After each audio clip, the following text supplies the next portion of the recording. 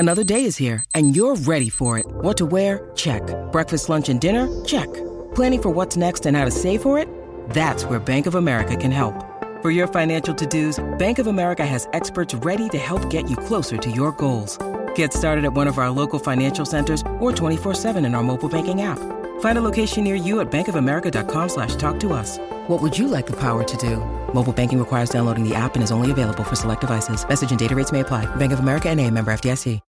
When you need mealtime inspiration, it's worth shopping Kroger, where you'll find over 30,000 mouth-watering choices that excite your inner foodie. And no matter what tasty choice you make, you'll enjoy our everyday low prices, plus extra ways to save, like digital coupons worth over $600 each week. You can also save up to $1 off per gallon at the pump with fuel points. More savings and more inspiring flavors make shopping Kroger worth it every time. Kroger, fresh for everyone. Fuel restrictions apply. You're digging the Rock and Roll Heaven podcast with LD, Will the Thrill, and TJ2.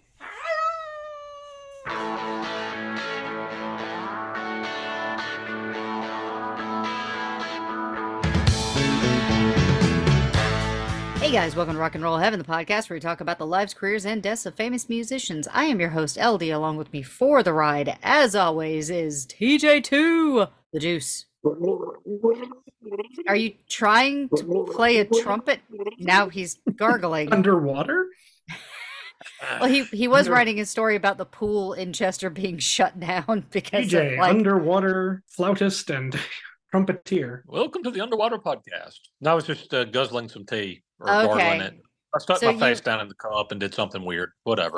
So you're writing a story about the Chester pool getting shut down, right? Because of like a massive. How many violations do they have? What was that, like 13? I think it was a lot. Yeah, I think something like that. It was a lot. I read them to you right before we started. It was comical. It was. It was ridiculous. I feel like my bathtub might be safer. So, and our storyteller, Mr. Will. I think literal shark-infested waters might be safer. Yeah, maybe they might be because if you don't have any open wounds, you might be okay. And introducing our storyteller on this wonderful journey with Duane Allman is Mr. Will the Thrill. See, I got it right this time. Hey, greetings and salutations. I got it right this time, not like last week. I was, whoo. You were whacked out on various vaccinations. Woof, that was rough. So, right. Yeah. Vaccinations. Cha-cha-cha. Yeah. I might have eaten the dog's medication, like the medication that you feed your dogs to like calm them down during fireworks. I took that. I call that bourbon. Yeah, the same here. Yeah. Well, that stuff you give your dog so they'll calm down. Yeah, liquor. What? Yeah, booze. Yeah. What does I know you have to go get a special pill for that. What does Tucker prefer? He's a Woodford Reserve man. Oh, classy. Gentleman of refined taste. So Connie Van Dyke passed away this week. She was a Motown singer who died November 11th. So just in the last couple of days, since after we recorded. So she actually starred in the film Among the Thorns with Bill Wellman Jr. and Stephanie Powers.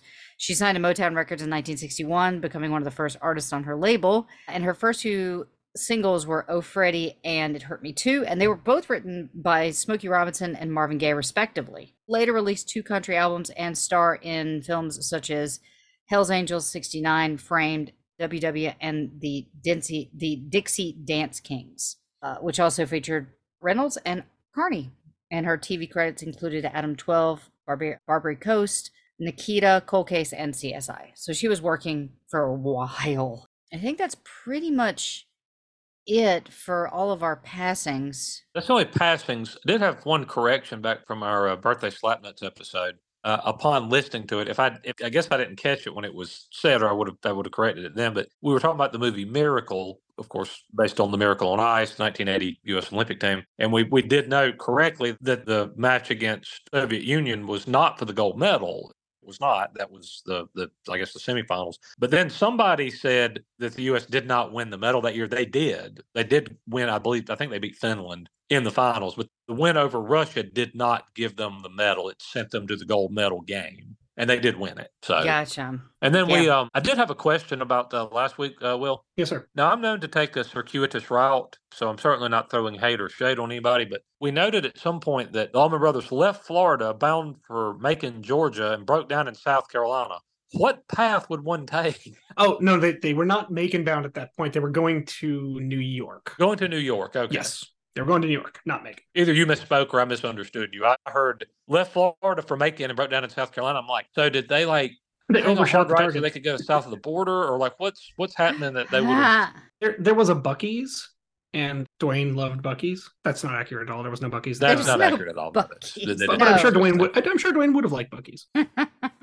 Although if you go to Texas, they have miniature Buc-ee's. A miniature Buc-ee? Yeah, they have like Buc-ee's that are just regular sized gas stations, but then they have the big Mojo Mega, Megalomart looking. Can I tell you how ironic it is that's in Texas? I'm still pissed that when we did our cross-country drive to move to Georgia, that we actually missed going to the world's largest Buc-ee's that has the 5-minute car wash drive-through, like the longest car wash in the world. I'm still mad about that. So if we ever If you've never been to Buc-ee's, imagine if QT bumped uglies with Walmart and they had a baby, and then you added a food court, and the baby had merch, and the baby has merch. Well, that's the Walmart part. Yes, it's food and but clothes. No, but you can't buy Walmart merch at Walmart. Nobody's buying a Walmart T-shirt at Walmart. You are buying a Buc-ee's T-shirt at Buc-ee's. Don't you see the inherent difference, man? Yes. Well, I have a Buc-ee's hat, so yes. So and I don't own a Walmart hat. That is accurate. But before we get too deep in it, really quick, so next week, of course, is Thanksgiving. Yes. Well, when this releases, it's actually going to be Thanksgiving. So happy Thanksgiving, everybody. To anybody who celebrates, and to those who don't, I hope you have a great Thursday. But we will be releasing this episode on Monday, the 20th. I think that's correct. Correct, yes. Monday's the 20th. Yes. Okay. So the next week, we're actually going to be doing something special, kind of kicking off like our month of shirking off our responsibilities, which we like to call December. We'll actually be releasing our admin Thea's episode, Not Yet Dead, her episode 1, so you guys can get a preview. So if you like what you hear, please go over to our Patreon and donate so that you can get access to that. But we'd like to give you guys a sneak preview of what's going to happen with Thea's Not Yet Dead episode 1. A good one. Yeah, I do believe our fearless, are you my side piece, Will? Because, I mean, everybody knows I love Jensen Ackles. Are you my side piece? Am I a second banana to Jensen? Is that what you're asking me? Yes. I guess it depends on how you look at it. I mean, what if I were to tell you that's my side piece? Well, you actually helped her helm the first episode, correct? Yeah, and I don't want to give any spoilers. All I will say that it is a topic that will interest people who have a interest in punk music. I think that's definitely a peak there, but there's something for everyone in it, and the subject is very fascinating for a lot of reasons. So you don't want to miss it. Check it out. Perfect. So we will be taking that week off just because I love Will's family, but it's a zoo at his house, and I don't know if he would actually get a chance to actually write the episode. So we're going to release that the week after Thanksgiving. And then after that, we'll also have our December Slap Nuts. And we will have a couple of other special episodes that we're going to be putting out in the month of December, along with the sad conclusion to Will's series on Duane Allman. So how do you know it's going to be sad? How do you know it's going to be sad? Have you listened to our show, Travis? I'm more of a reader. Okay. That's fine. What a reveal. He's still alive. Ta-da. All right. Well, with that being said, I think today it's a great day to take a little break. How about that? Is it a great day to take a break, or is it a great time to take a break? I'm still on things, probably. Let's take our first break. How about that? And then when we come back, Mr. Will will take the reins and start cruising the ship on home. All right? Hello, Pantheon podcast listeners. Christian Swain here to tell you more about my experience with Raycon earbuds. Our family now has 3 pairs of Raycon earbuds around the house, and my wife just grabbed a pair of the Headphone Pros to replace some headphones from a company that was double the price.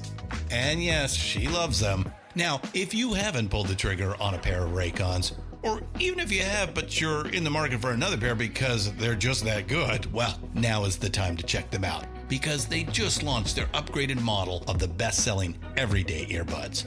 With Raycon's upgraded everyday earbuds, now you also get active noise cancellation, ergonomic design, and multi-point connectivity that lets you pair with 2 devices at once. New quick charge function, 3 customizable sound styles, plus awareness mode. Available in a variety of vibrant new colors to complement any and all skin tones. I even have a pair of earbuds in a cool green color.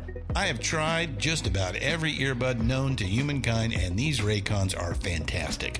Seriously, if you've been wanting to check out Raycons, there truly is no better time. You're going to ask yourself why you didn't check them out sooner, and Raycon offers a 30-day happiness guarantee. So what are you waiting for? Go to buyraycon.com/Pantheon today to get 20% off your Raycon order, plus free shipping. That's right, you'll get 20% off and free shipping at buyraycon.com/Pantheon. buyraycon.com/Pantheon.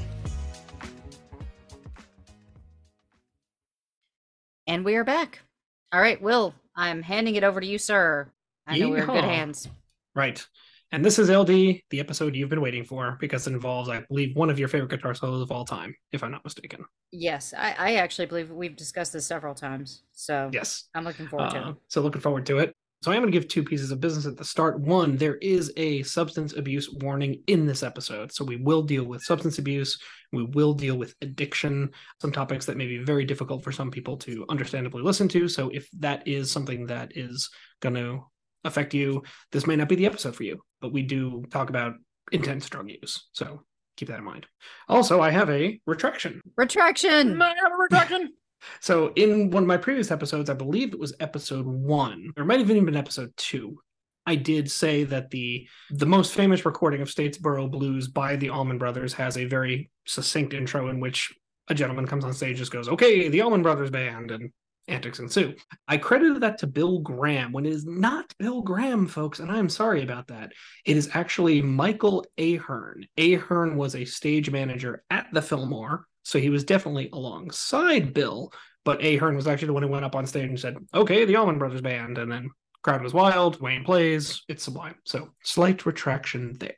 Where were we last week on Duane? I know, TJ, you and I got to hang out, listen to some Allmans. Was by all accounts a good time. The key takeaway was the Allman Brothers are formed. They are officially the band that we know today, and they've kind of come into their own sound. Greg's voice is maturing. Duane just continues to get better on the guitar, which is, kind of the pyramid that has no top. And sadly, he will never reach that pinnacle due to his short lifespan. And yet he's still one of the top guitar players of all time. So one of the key things we went out on was they were recording their second album, Idlewild South. And during the recordings, the engineer, Tom Dowd, was disrupted by a phone call, which he does not take unless it is supremely important. And on the other end of the line was Robert Stigwood. And Robert Stigwood is, of course, a manager for a gentleman named Eric Clapton, which is going to kind of springboard this episode and where we are going to pick up from here in the year 1970. And yes, to your point, LD, the sands are starting to fall. We are in 1970. Duane Allman is on the clock for only one more year.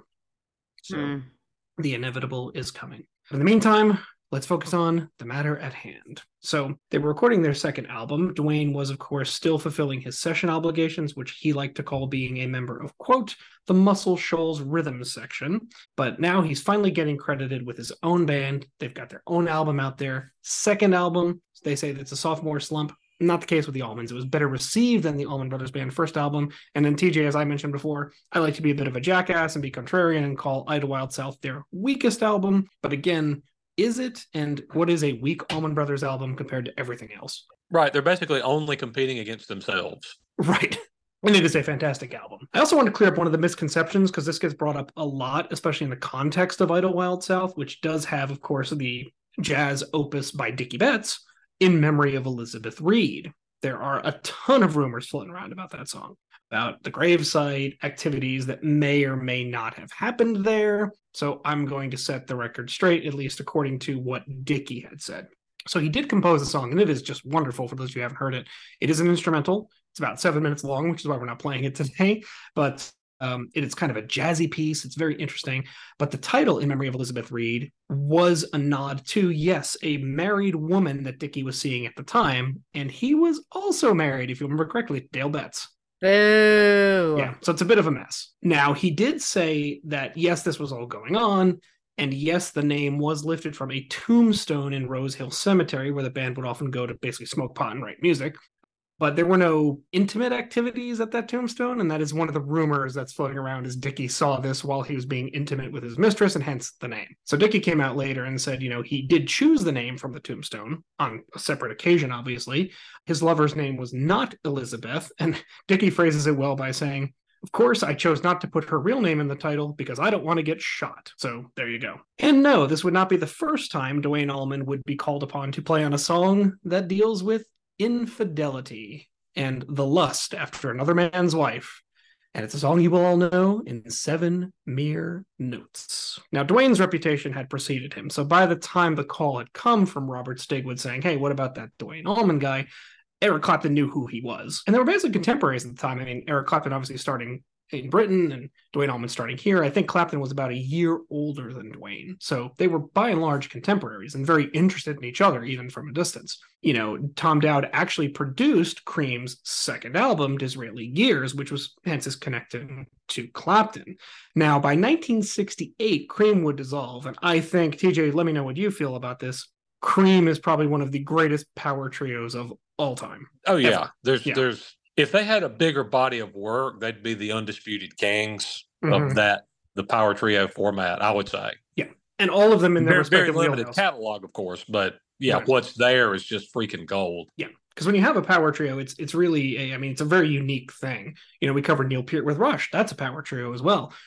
And by and large, the members of Cream are considered the best at what they do. The power 4-piece is a little more common. Then you get a lot of composition of, you got drums, bass, guitar, vocals. That's very common.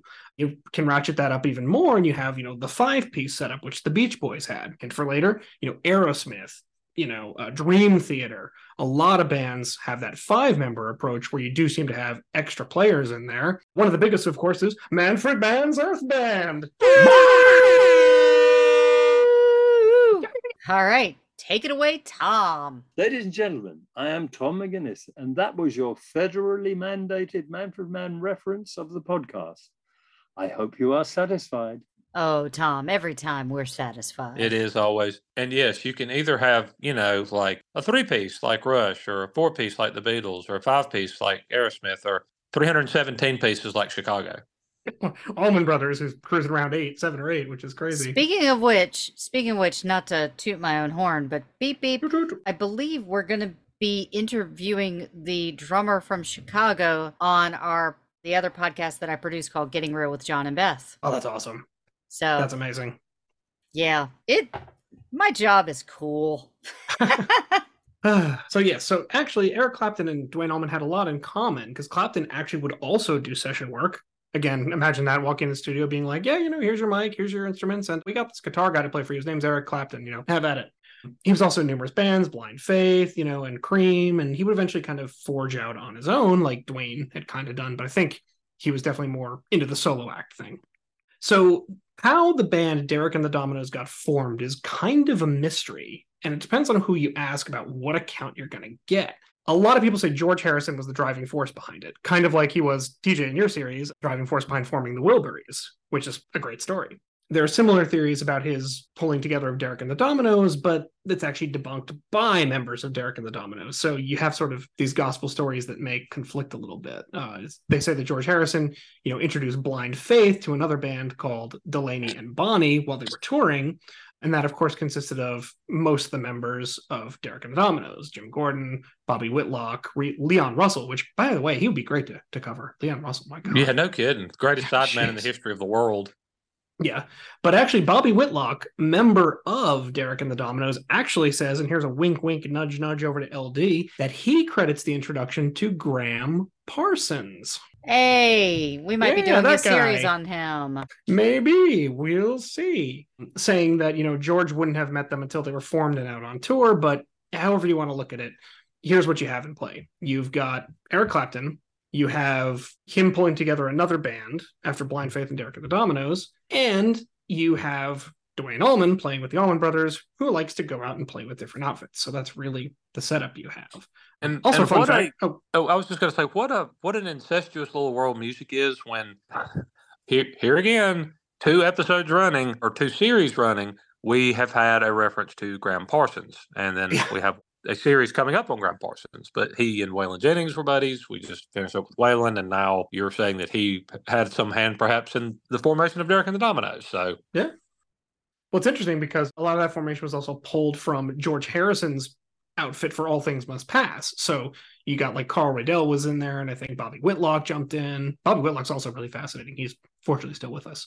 But by 1970, both Eric and Duane are rising on their respective stages. So they figure, let's get these two together. Let's do it in Miami, which is where they have a studio. So the way Dowd actually explains it was that, he went to Eric and he was saying, so, I understand you're interested. We got the guy who plays guitar for the Allman Brothers. And Eric Clapton looks at him and go, you mean that guy that plays on the back of Hey Jude? I want to meet him.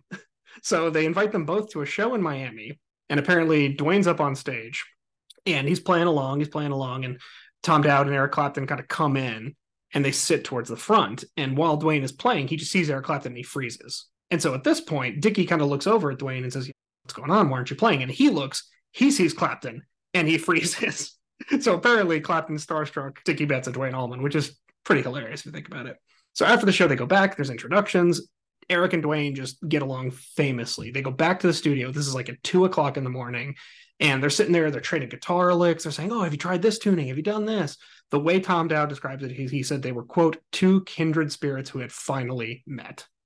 Now, while all this is going on, the Allmans are, of course, touring. So Duane does what he typically does, is he's going to peel off, go back to Miami, and put down some tracks with Eric for Derek and the Dominoes. It is important to note this interesting fact about Duane because we do pinpoint interesting fact about Duane as being kind of very fluid and borderline unreliable. But take this fun fact. This is the only time where Duane voluntarily bowed out of an Allman Brothers Band show to play studio work. He worked around it every other time. But for this one, he did miss a single show so he could go record with Eric Clapton. I think he's excused. Yeah, as far as the music goes, yeah. But as the human goes, could have passed it. I mean, art from artist, right? It's the hardest thing, but sometimes you gotta. So the first song they recorded down in Miami was Nobody Knows You When They're Down and Out. They also actually did a version of Hendrix's Little Wing, which is interesting enough to have Duane Allman and Eric Clapton play that song. Tell me that's not incredible. And here's the crazy part. That recording of Little Wing was recorded in Miami 1 week before Jimmy passed. Oh, wow. Even creepier. Bobby Whitlock said that they were actually supposed to be with Jimmy the night he died. They actually went back. Yeah, they went back to England. If only that were true, we might still have Hendrix. And the reason is far darker. So they do go back, and it's him and Eric hanging out. And of course, they are doing, as Bobby Whitlock puts it, quote, few too many of whatever. So fill in the gap there. Basically, they get wrecked. They don't go to see Jimmy. Jimmy passes away, which is just bonkers. In fact, Whitlock in interviews currently to this day says it's still one of the biggest regrets of his entire life, which is just really sad. So this, of course, introduces all the stuff we warned you about at the beginning. These are what is referred to as the Layla recording sessions. Drug use was absolutely crazy. In fact, this is the point where both Bobby Whitlock and Eric Clapton confessed this is where Eric became addicted to heroin, was during this period, which is just mind-blowing. Clapton would later recall these sessions as his, quote, blackout period. So the session started in early March, and by April, they would get to the point where Eric would actually stop showing up at the studio, wouldn't know where he was, and he was just totally gripped in his heroin addiction, which is really frightening. Whitlock kind of states that, he says there was a lot of, quote, nonsense down in that hotel. So the hotel in Miami where they put everybody up was just a hotbed for every kind of debauchery you can imagine. And they called it a, quote, nest of dealers. And the running joke was the hotel was filled with two things, sex workers and dealers. And it was tough at any given moment to figure out which there was more of. There was everything under the sun. There was cocaine, pills, booze, pot, LSD, heroin. In fact, there were several occasions where the record company sent people down to the hotel to kind of straighten everything out. Every attempt failed. They just couldn't do Will? It. Yeah.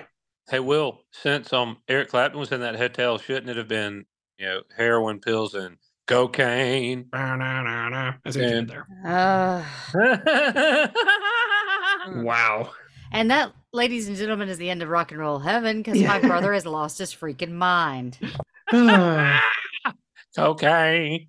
And everyone really indulged in everything. Yes, cocaine was actually a big part of the scene, which Duane did quite a bit of. He also did speed and mushrooms, and he liked kind of the psychedelic type stuff. But, TJ, as we mentioned in our last episode, a lot of these guys took the cocaine to keep going. Right. Bobby Whitlock would even say he went to Duane one time, and they were both really high.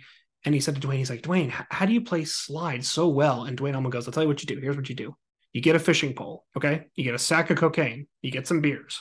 You take your dobro, it's guitar, and your slide down to the creek, and you sit there and just keep on keeping on. One day you'll get it. Whitlock said he tried this to the T, and he could not play like Duane Allman. So I guess it only works for Duane. I think they probably were doing cocaine to stay awake so they could do more of other drugs. That is possible too. Yeah. Like I can take so many more mushrooms if I do cocaine and stay awake all night. Right. So I do more cocaine, then I do more mushrooms, then I do more cocaine. Yeah. However, despite this debauchery at all hours, they said that the crew they were consummate professionals. Eric and Duane were actually the first ones in the studio every single day. They would show up early, they would plan everything out. So they were functioning in light of all this, which is completely bonkers if you think about it. In fact, as time went on, Clapton admits that he actually approached Duane, and he and the members of Derek and the Dominoes tried to convince him to leave the Allman Brothers.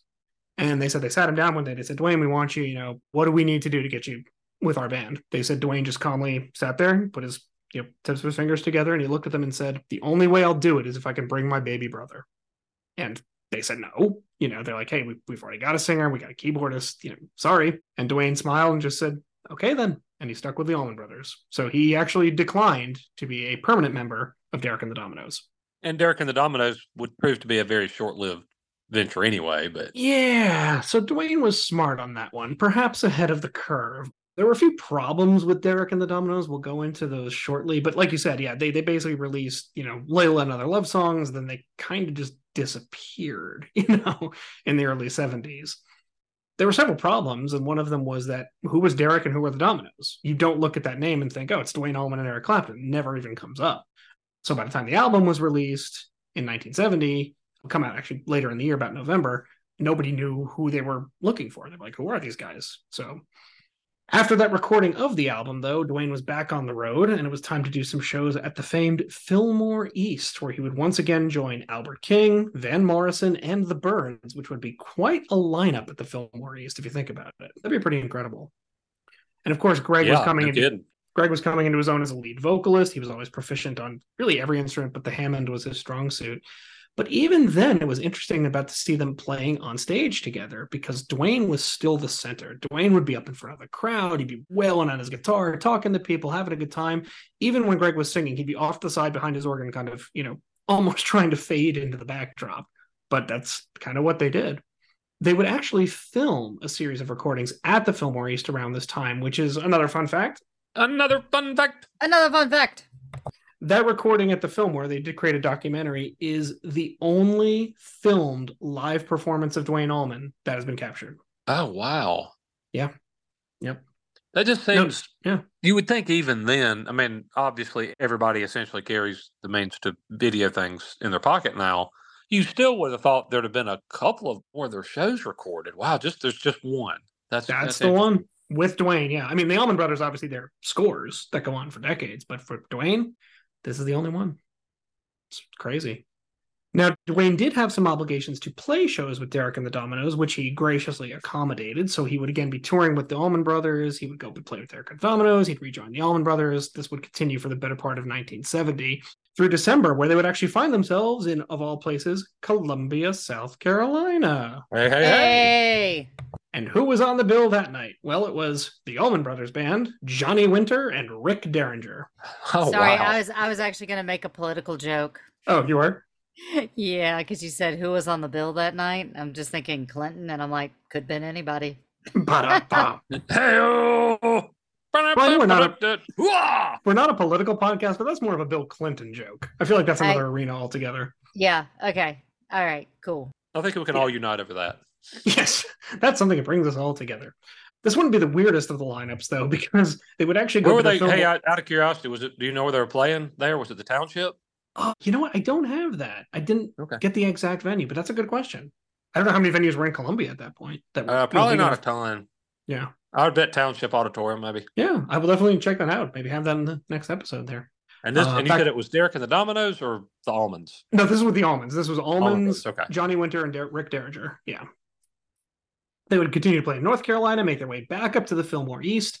One of the concerts towards the end of that year would actually be in December. They would play with Canned Heat, of all bands, which is interesting because guess who was mixing albums for Canned Heat? It was their old buddy Dallas Smith, who was producing albums with the Hourglass. You didn't let me answer. That was totally going to be my answer. That or Grumpy Bear from the Care Bears. You were really close on that one. Really was. And I feel like in this narrative, you could almost swap out Dallas Smith for Grumpy Bear and it would still work.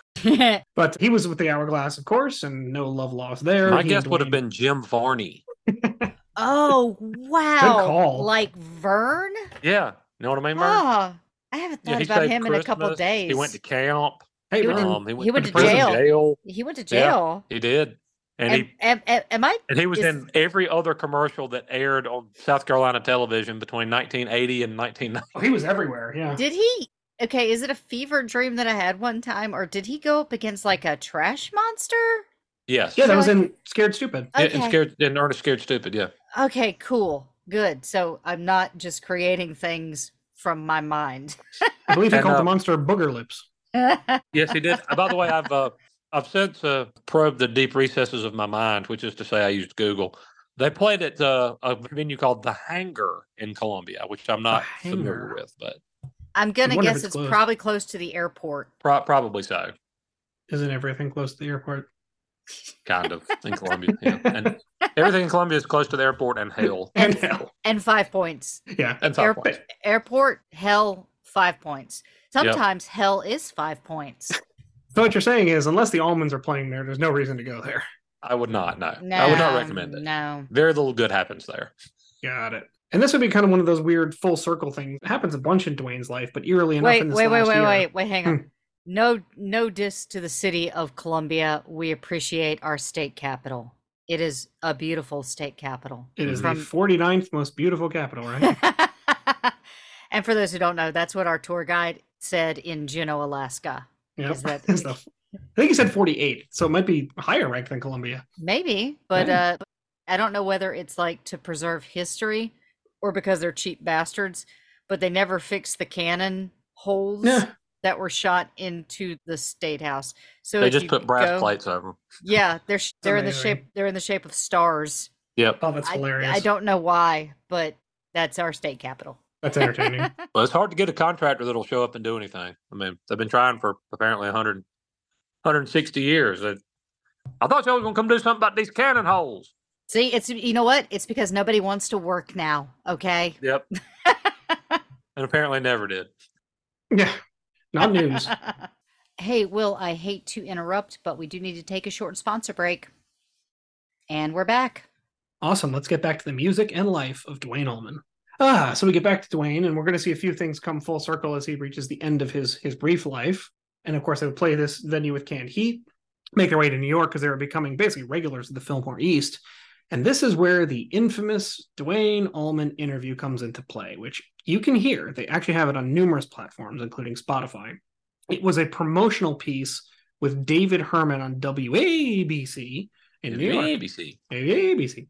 So they bring in Duane specifically to kind of be the face of the band and, talk about the upcoming shows, the Fillmore. This would prove to be nothing short of a disaster, though. So Duane was late, first of all, and he was clearly on something. The one thing he confessed to at the time was being drunk. And if you listen to the interview, that tracks. But it's also clear that there were other things that he was on. Again, you can hear the interview, and it's really something. So Dave Herman, goes and tries to do this interview, and he's trying to keep it on track. And it's just one of those things where it is not working. It's all over the board. Duane did say some good things out of it. It's really interesting because he was talking about Dickie Betts, and when he said, for the two guitar players, and he asked him something, glib like, "Oh, who's the best guitar player in the Allman Brothers?" And Duane's response was, "Well, Dickie's the good one. I'm the famous one," which I thought was really funny. But that's pretty much the end of the flattering sound bites, because we go on to say some fun things. I remember when they asked him what he drank, he said Jack Daniels, because quote, his grandfather washed his feet in Jack Daniels. That's him being from Tennessee, of course. And then there was the infamous comment, no old ladies, no kids, just guitars, which I had brought up. So let's bring this into context here. We know that Duane and his partner Donna had a daughter, Galadriel, and they briefly lived together. So hang on. I think I missed the birth of his daughter. Was she named because of Lord of the Rings? Yeah. Okay. Yep. Did I miss that, or was I just? That was last episode. Okay, cool. So yay me for figuring out nerd. Yeah, Duane was a fan of the books apparently. And interestingly enough, she would go on to write a biography about Duane, which is actually really good, and I recommend you read it. It's a song for my father. It's really good, and it's a biography written by his daughter. Now, the terms of how the relationship falls apart are highly questionable here. Duane's take, and again, this is under a lot of influences, is David asks how he met, Donna, Galadriel's mother. And Duane says, oh boy, here we go. Quote, I met her at a show, and she asked me to ball her, end quote. So that's romantic. What does that? What does that mean? Am I scared? Well, when a man and a woman love each other, LD. Yeah, when a man and a woman like each other very much, what happens is, guys, so what happens is obviously boning, balling, scrumping, look, making the beach with two backs, stop bumping it. the fuzz. The whole reason why we stopped doing our Adam and Eve it's for this reason promotion was because I didn't want to talk about this stuff with my brother. So stop. Okay. So yes, we'll try to get back on track here, but it's probably not going to work. So the resulting the jizz missile. Oh jeez. The ensuing pregnancy is, of course, with invading the foxhole. His daughter Galadriel, and for a brief time, if you don't mute him, he's just going to keep going. For a brief time, Duane does live with his daughter and his partner. Again, they were never formally married. At some point, though, she was basically asking him to be around more, and Duane's response was basically, "Look, I'll give you money, but I'm not gonna stay here." So he apparently gave him money and a car, and he said it was going to be, quote, just me and my guitar. This is one of the cases where his former bandmate Paul Hornsby actually says, and I quote, in front of thousands of listeners, Duane Allman really found a way to show his ass, which is a hell of a quote. Did this hurt the shows coming up at the Fillmore? Not at all. The shows would actually start in December and continue straight into the new year, which is 1971, the final year of Duane Allman's life. They would play December 11th and 12th, and they would play again on the 28th. They would make stops in Pennsylvania, Georgia, North Carolina, back in New York, close out the year on a show. Get this lineup. This show had Allman Brothers Band, Hot Tuna. Yes, that Hot Tuna. No. Right? No. Yep, the same. No. And that's some dead derivation, correct? They were a spinoff of, I think, Jefferson Airplane, right? Is it? Or there's some affiliation? I don't know. Ask Aaron. We'll bring Aaron on and talk about it. But yes. And then there was, of course, the resulting album masterpiece, the third album for the Allman Brothers. The penultimate recording to feature Duane Allman would be a live recording at the Fillmore East. March 12th and 13th, 1971. That's when the band would play these famous shows, which would again be forever logged as one of the greatest live performances at all time. Around this time, Bill Graham, who was obviously the creator of both the Fillmore West and East, was he was getting a little tired of it. He was running these venues, it was running him into the ground.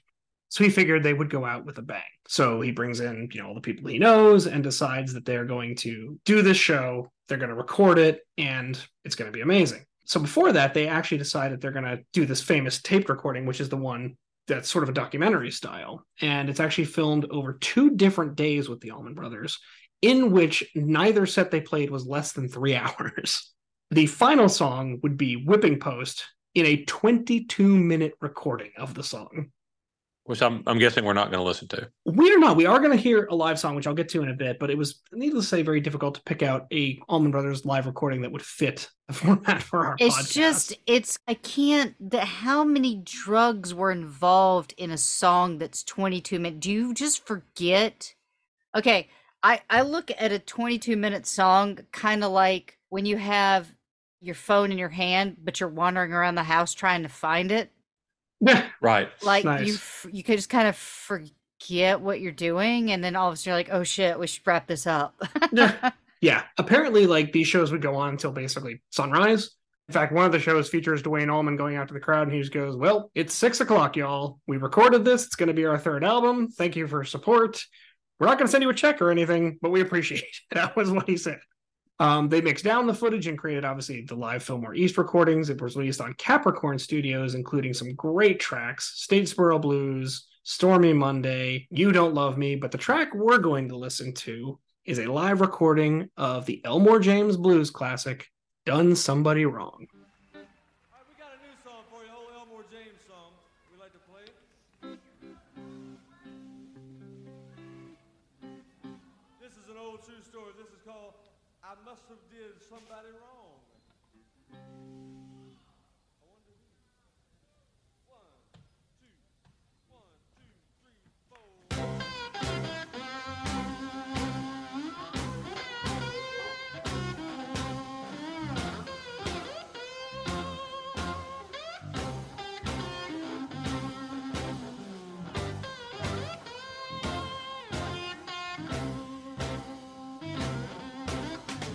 The bell has tolled. My baby called that train and gone. The bell has tolled. My baby called that train and gone. It's all my fault. I must have did somebody wrong. Everything that happens, you know I am to blame. Everything that happens, you know I am to blame. I'm gonna find myself a doctor. Perhaps my luck will change.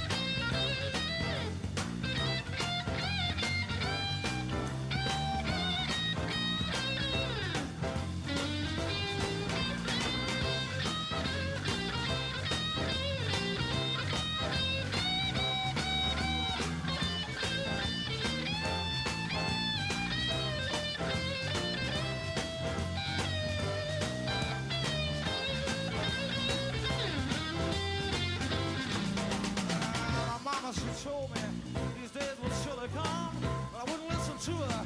Had to help my fun. The bell was tolled. My baby caught that train and gone. It was all my fault. I must have done somebody wrong. Oh yeah.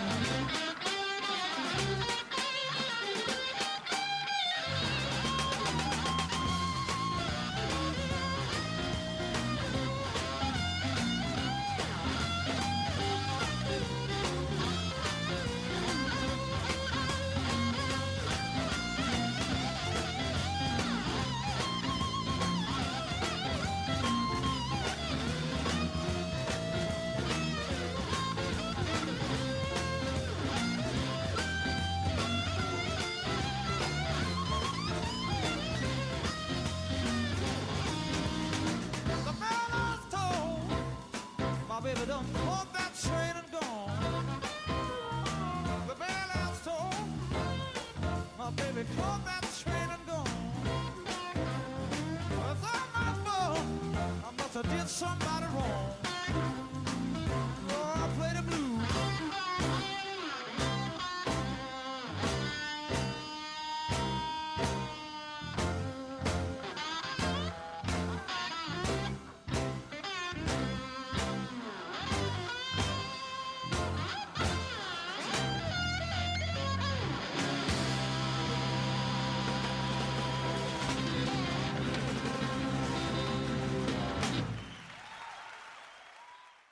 All right, we're back. All right. Some dirty blues. I love it. I will say that is the kind of song that you walk into the House of Blues when they still had a smoking section and order like a Coors Light with. Yeah. Oh, so great. Yeah. TJ? Whatever Duane was doing certainly didn't affect his guitar playing. Good Lord. Oh, God, to hear the precision too when he does like the vocals and the call and the answer, it's impeccable. Yeah. It really is. That was fantastic. Great guitar work on that one. Some of these recordings would actually not be featured on the Fillmore East because there were obviously dozens of them over the course of a couple nights. Some of them would be on the next album, which we'll talk about next episode. In fact, one of them would surface years later in 1992. TJ, you and I talked about the famed Allman Brothers collection. There is a 33-minute version of Mountain Jam. Yeah, that's actually a 1 minute shorter than the first version we discussed. Right, they shaved a minute off. Well, I mean, you got to tighten stuff up here and there. So yeah, maybe it was only a 5.5 minute bass solo instead of 6.5 or whatever. So can we cue that one up, LD? What's that? A 33-minute version of Mountain Jam? No, we cannot. Nuts. Well, how about a fun fact? She wants the 34-minute version. Clearly. How about a fun fact instead? Fun fact. The album cover for the Fillmore East album would have been enough to get Duane convicted on drug charges. Why? Well, the photo shoot wasn't going very well. In fact, everybody in it just looked kind of glum and nobody was having a good time. So they took a break and Duane actually went around the corner. Again, this is the Village in the 70s. Finds a dealer. He comes back with a big smile on his face.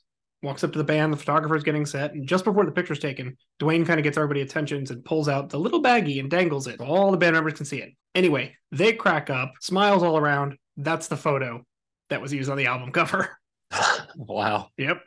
Now, one of the things Duane would always insist on is inclusion of the entire crew, which meant the road crew. So one of the terms was Duane demanded that the road crew be photographed as well. They were missing a member, if you'll recall from our last episode. LD, I don't know if you missed this one, but one of their road managers / gear guys / enforcers, a guy named Twiggs Linden, actually killed a club owner in Buffalo. I'm sorry, that's the fun fact? No, the fun fact is still kind of going. Anyway, so he's actually in jail in Buffalo because they're going to put him on trial for murder. So they said, how can we include Twiggs? And it was one of the other guys' idea. He goes, hey, let's put a picture of him in front of all of us. So, he's part of the photo. So if you can look at the back of the album, the band is on the front.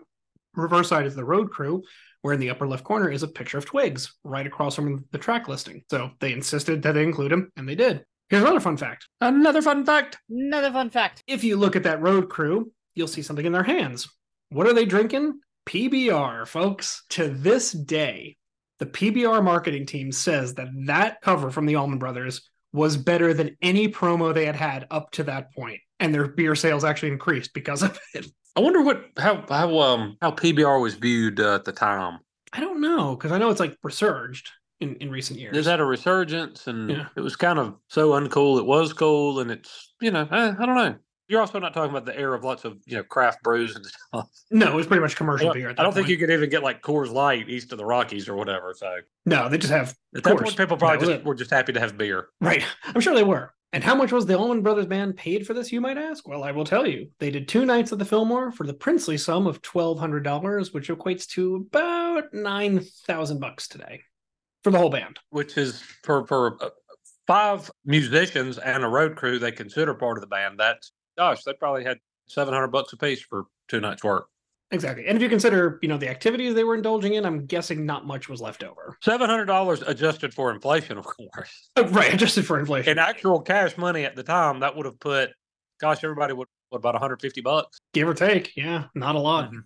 Not a lot. The album would be a success, though. The third Allman Brothers album would hit number 13 on the Billboard charts.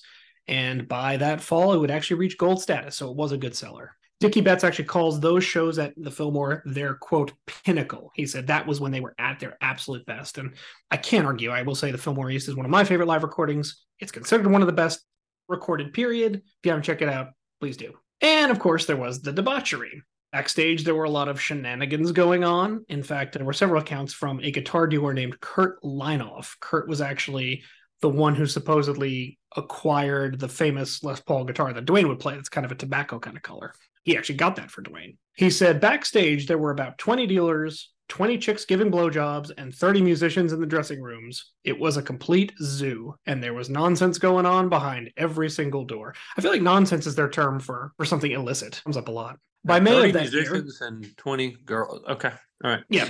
20 dealers, 20 girls giving blowjobs, so specific task, and then 30 musicians. Right. So there's 20 girls and 30 musicians. Okay. All righty. Yeah, hey, I'm not a math person, so. Hey, yeah, look, math's not my strong suit or anything, but I'm just saying. Right, just saying. I'm not even, you know what? Okay. Yeah, so there's that. However, by May of 1971, Bill Graham would break the unfortunate news. After years of running the Fillmores, he would call it quits. He did issue a letter to the Village Voice, LD, a paper I think you're familiar with. I loved the Village Voice because number one, it was a free newspaper, and who doesn't love free? Yeah, exactly. But it's also name dropped in La Vie Boheme in the musical Rent. So. Yeah.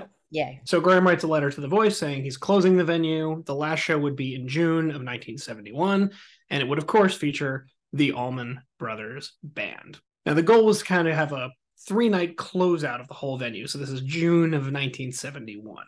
The final shows would actually keep going. So they would actually start in June, do a series of concerts that would lead up to this big finale in July, where the final night would be July 27th, which is actually my sister's birthday. Little fun fact. Wait, is that Claire's birthday? Claire's birthday? Yeah, Claire's birthday is 27th. Yay. Yep.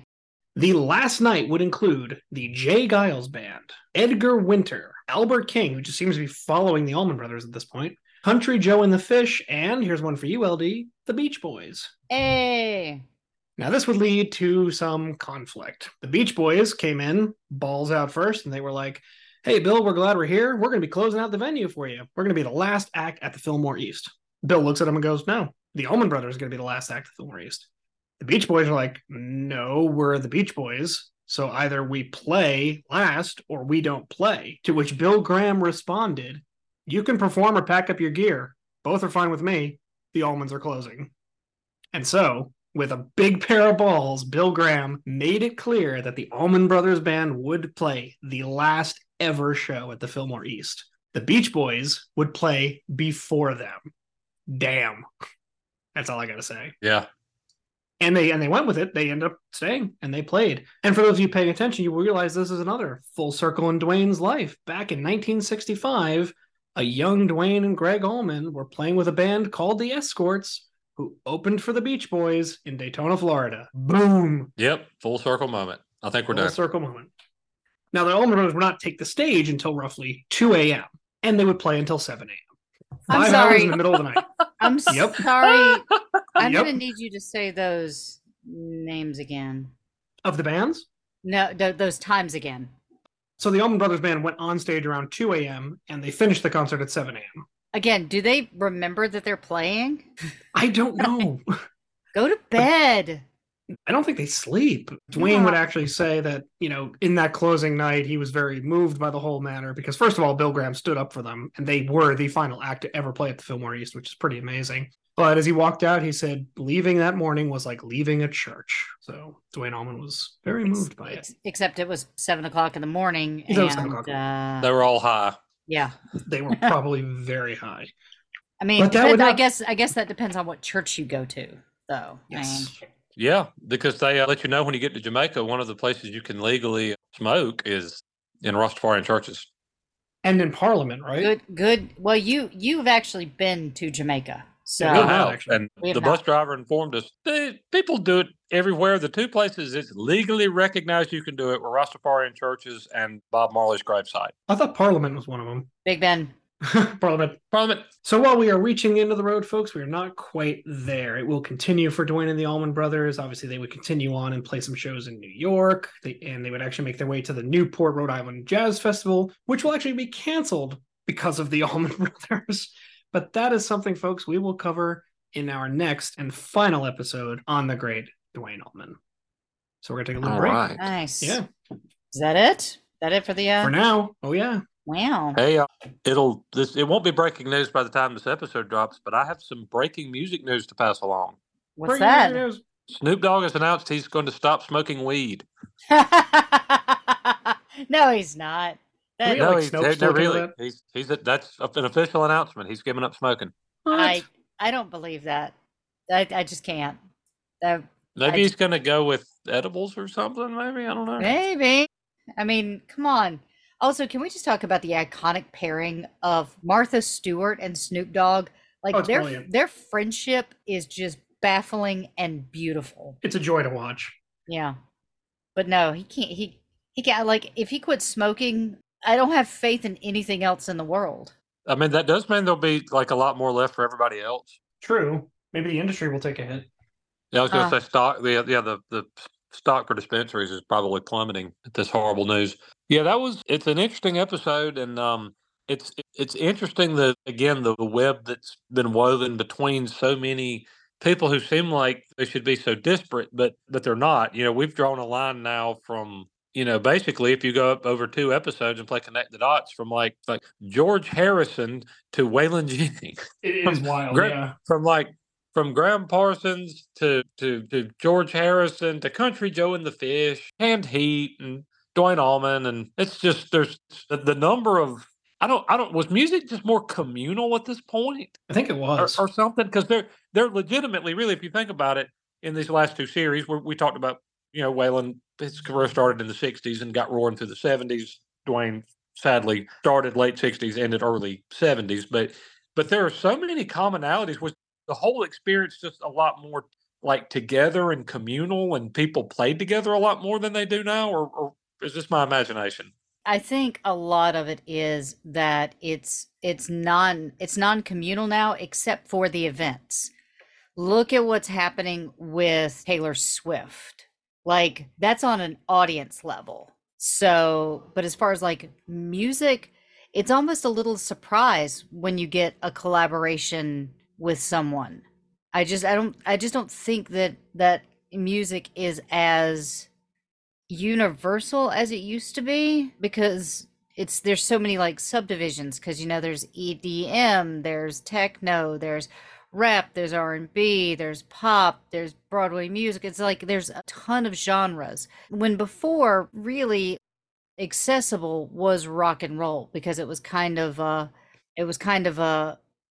there are so many of these people, though, that we've discussed in this, where Will has drawn lines between lots of, connections between this artist and that artist and Duane and, Eric Clapton and George Harrison and all these people. But then if you just, like I said, if you think back to our last series, now again, you are again talking about somebody who was from the South, raised in the South, lived in the South, very popular in the South. So that maybe that plays into it, but it just seems like there's an awful lot of threads connecting lots of people that we've talked about over recent months, more so than usual. Again, same general area, same general time frame, but it doesn't seem like you have that as much anymore. Yeah, no, not as collaborative as it used to be from an artist perspective, and then from an audience perspective. It's not, because we also have different, like, friends used to come over to your house and listen to your records. And then you guys would go see these artists in these places, and they were really accessible because it was like smaller venues. You don't really have that now unless somebody is just getting off the ground. And at that point, they probably don't have a big enough following to be a communal thing until like they get plucked out of obscurity and put into the spotlight. And at that point, they're inaccessible. So before it was, I have a lot of thoughts on this, but like before we had the internet, I feel like it was more communal, because now I can go watch a concert of Michael Jackson's from 1984 on YouTube. I can, I don't have to go to a venue to see an artist now. I also wonder if I hate to say it, but back then there was probably a lot more informal jamming and people playing together and stuff, and that probably doesn't happen as much because it is what it is. Probably way fewer people that actually legitimately can sing and play instruments than there used to be. There might be. And I think there's also a greater access to information that makes choices less organic. What I mean by that is, I don't think you would find now, say, like a musician like Eric Clapton, go into a club, see a drummer he really likes and go, hey, come play in my band. Like, wouldn't happen now, ever. Yeah, accurate. Yeah, so... Anyway, boy, when you said something a few minutes ago, I almost said something that would probably have gotten us the most hate and vitriol ever. So I should probably just not say it. Oh dear. Now I kind of want to know. I don't know. You said, look what's happening now with Taylor Swift. I was going to say, you mean price gouging and auto tuning? Not her fault. Not her fault. Come at me, Swifties. Oh, jeez. Oh, God. And there goes our... No. That was TJ. That was TJ. That was TJ. She can cut it. She can cut that out. You can You can email him that I didn't do anything. Good God. I'm He's so going to get us pleased with canceled. myself. I'm proud of you. Thank you. Look, you probably didn't think that I would be able to hang in there for 3 solid years without getting us canceled or getting banned from the network or being fired. And I did. I made it 3 whole years. You tried. You tried, buddy. I sure will All miss right. y'all. Great. Okay. Well, that's our show. If you want to give us money for whatever, my brother's completely thrown me off my game. I like Taylor Swift. Okay. I like. If you have any left after buying $1,000 concert tickets. Okay, you can do that at patreon.com/rock and roll heaven. Don't even worry about X anymore. We don't care. Instagram, rock and roll heaven LT, Facebook, rock and roll heaven pod. If I'm still not saying our website, you can check out our TikTok at rock and roll heaven pod. If you want to send my brother hate mail, you can do that at rock and roll heaven LT. His name is spelled Pravis. Please make sure to put that in the subject line so I know it's not me. No focus on me because I like Taylor Swift. I appreciate Shake It Off. I hoop to it. So don't come after me. But please make sure to check out all the other awesome Pantheon podcasts at pantheonpodcast.com. Travis, do you have anything you want to say? Nope. You know what? Just say goodbye. Just say goodbye, Travis. Bye, buddy.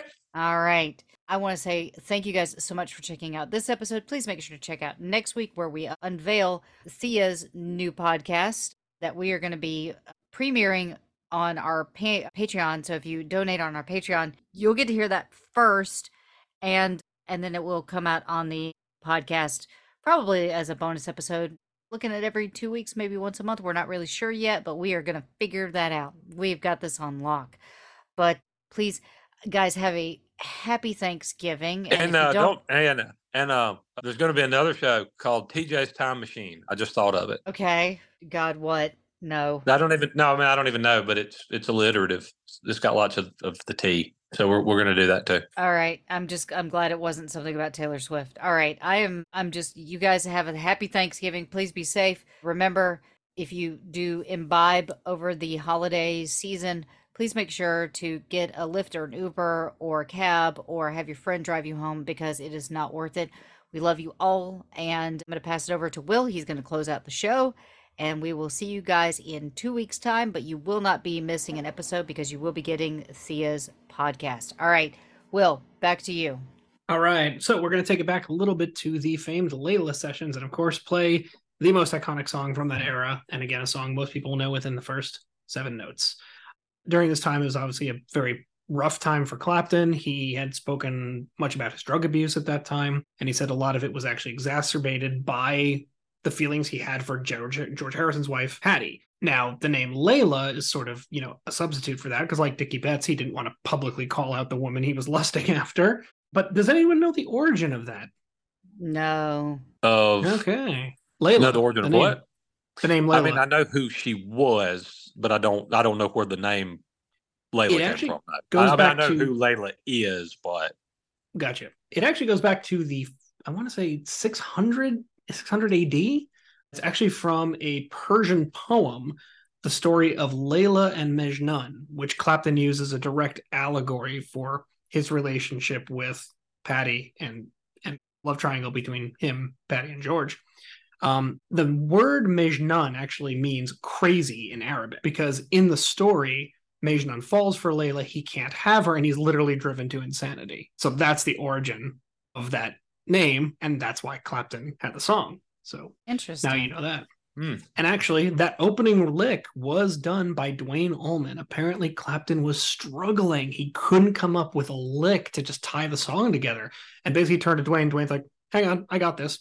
Just goes with his guitar, futzes around, and comes back with, again, that riff off of a D minor pentatonic, which is just so recognizable. In a heartbeat what song it is. Duane famously played a Gibson guitar.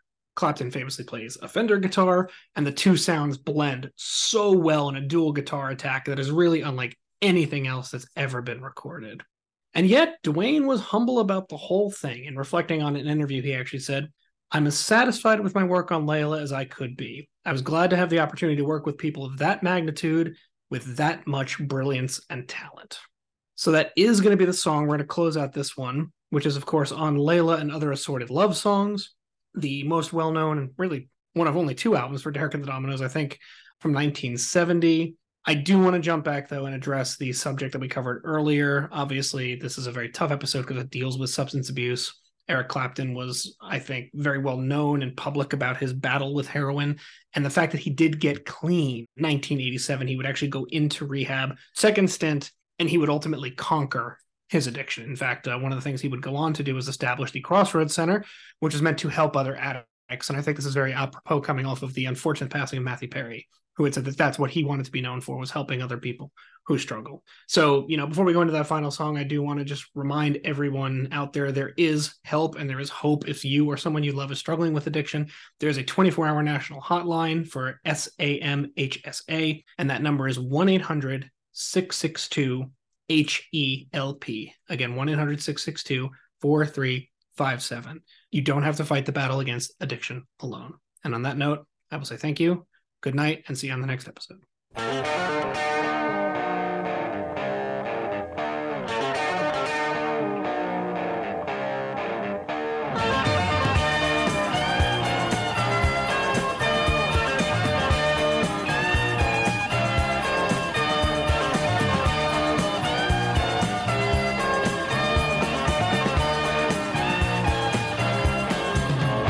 What will you do when you get lonely?